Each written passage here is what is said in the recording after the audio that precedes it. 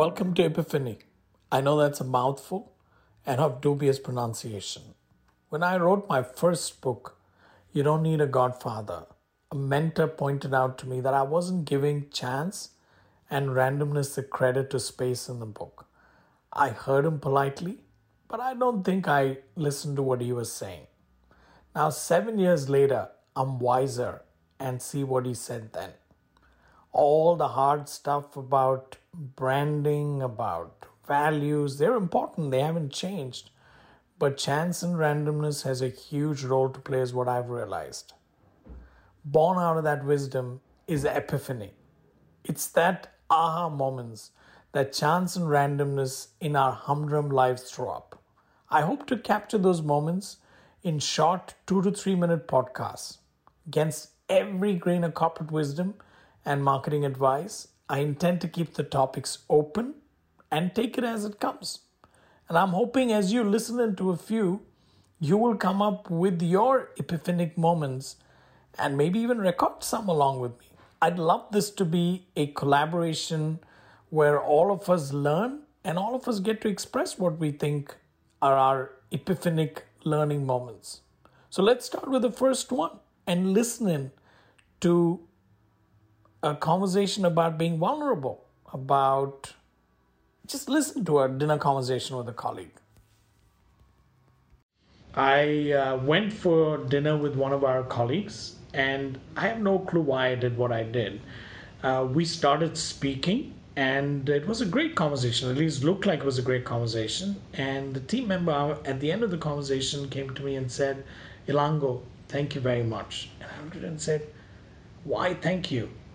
She turned around and said, "Listen, everybody meets senior executives and they talk about success. They talk about why they're doing so well. They're always advising you and telling things that you could be doing better." And today's conversation was different. I said, "What do you mean?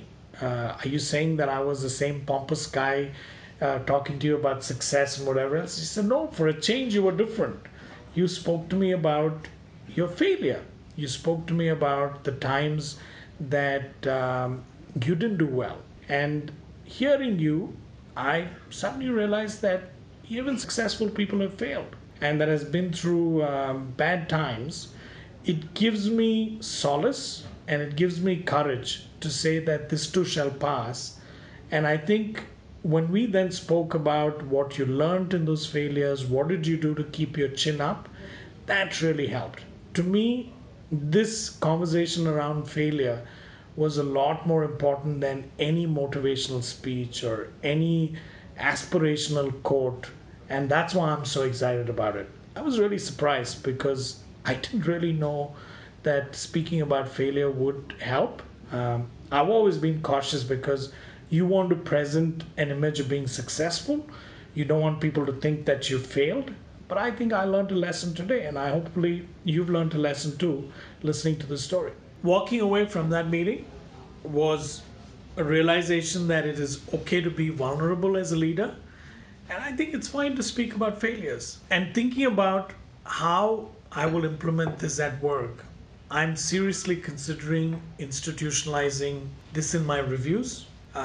Appraisal conversations, and making it a habit that it can't always be about win, win, win, beat your chest. It's okay to sometimes sit down and talk about where you could have done better. Hopefully, we will create a workplace that's more forgiving of failure and helps many of our colleagues who are going through the downtime think through, understand that it's not just them and others have been too. As hopefully you enjoyed the session. I'd love to get feedback from you on the subject we spoke about, any questions that you may have, or even ideas for the next podcast. Thank you for listening in and looking forward to hearing from each one of you.